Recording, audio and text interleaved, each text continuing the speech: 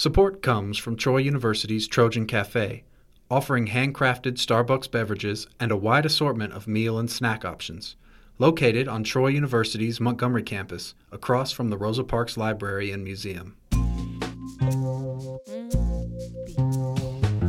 From Troy Public Radio, this is The Exchange from In Focus, and I'm Carolyn Hutchison.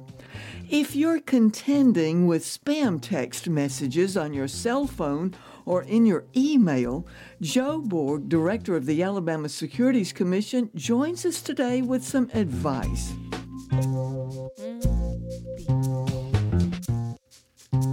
Joe Borg, welcome back to The Exchange by Skype. What can you tell us about spam text?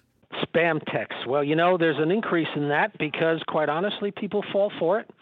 But let's talk about what are spam texts. So this refers to messages. They're unsolicited and, at least from my point of view, unwanted.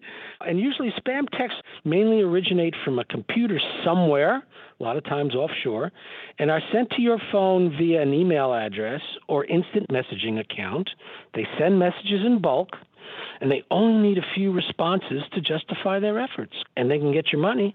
Besides text, do some of these spam messages come in emails? Oh, yes. You've got emails that try and entice you to click on a link or attach to a website, and then you click it.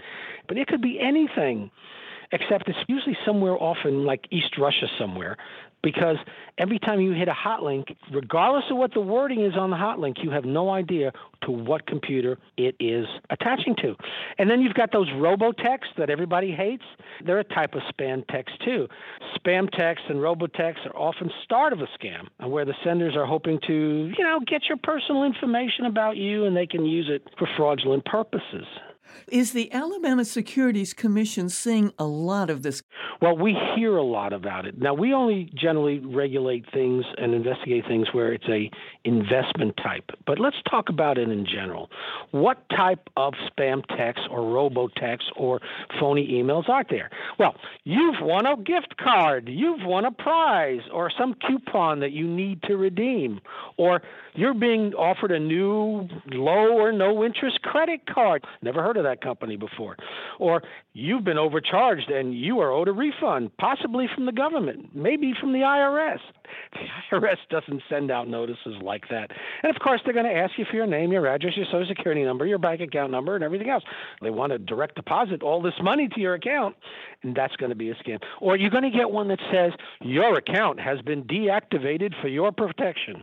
Some of the others we see, you can get help to pay off your student debt, or a notice that there's negative information on your credit report and you need to take action right now or your credit's going to be ruined.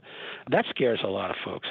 So what you do on things like that, especially if it's a credit card, you get out of that email, you call your credit card, usually the number's on the back of your credit card, and you say, did you send me an email? And they're going to go, we didn't send you an email.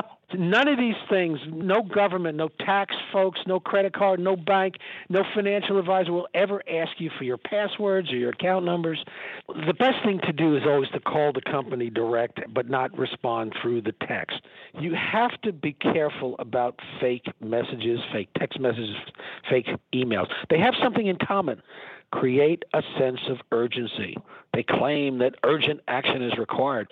People get scared, and without thinking it through, they react. And the key to the fraudsters is get them on an emotional level and have them react before they think it through. Can the Alabama Securities Commission educate the listeners on your website about things like this? We have lots of information on our website with regard to fraudulent activities, what to watch out for, informed investor alerts. Check our website, asc.alabama.gov, or call us at 1-800-222-1253. We'll be glad to help. Thank you so much for joining us by Skype. Always a pleasure, Carolyn, and thank you very much for having us on. That was Joseph Borg, director of the Alabama Securities Commission. Thanks for joining us today for The Exchange from In Focus. I'm Carolyn Hutchison, and this is listener-supported Troy Public Radio. Support for this podcast comes from Troy University, dedicated to teaching a new generation to lead change.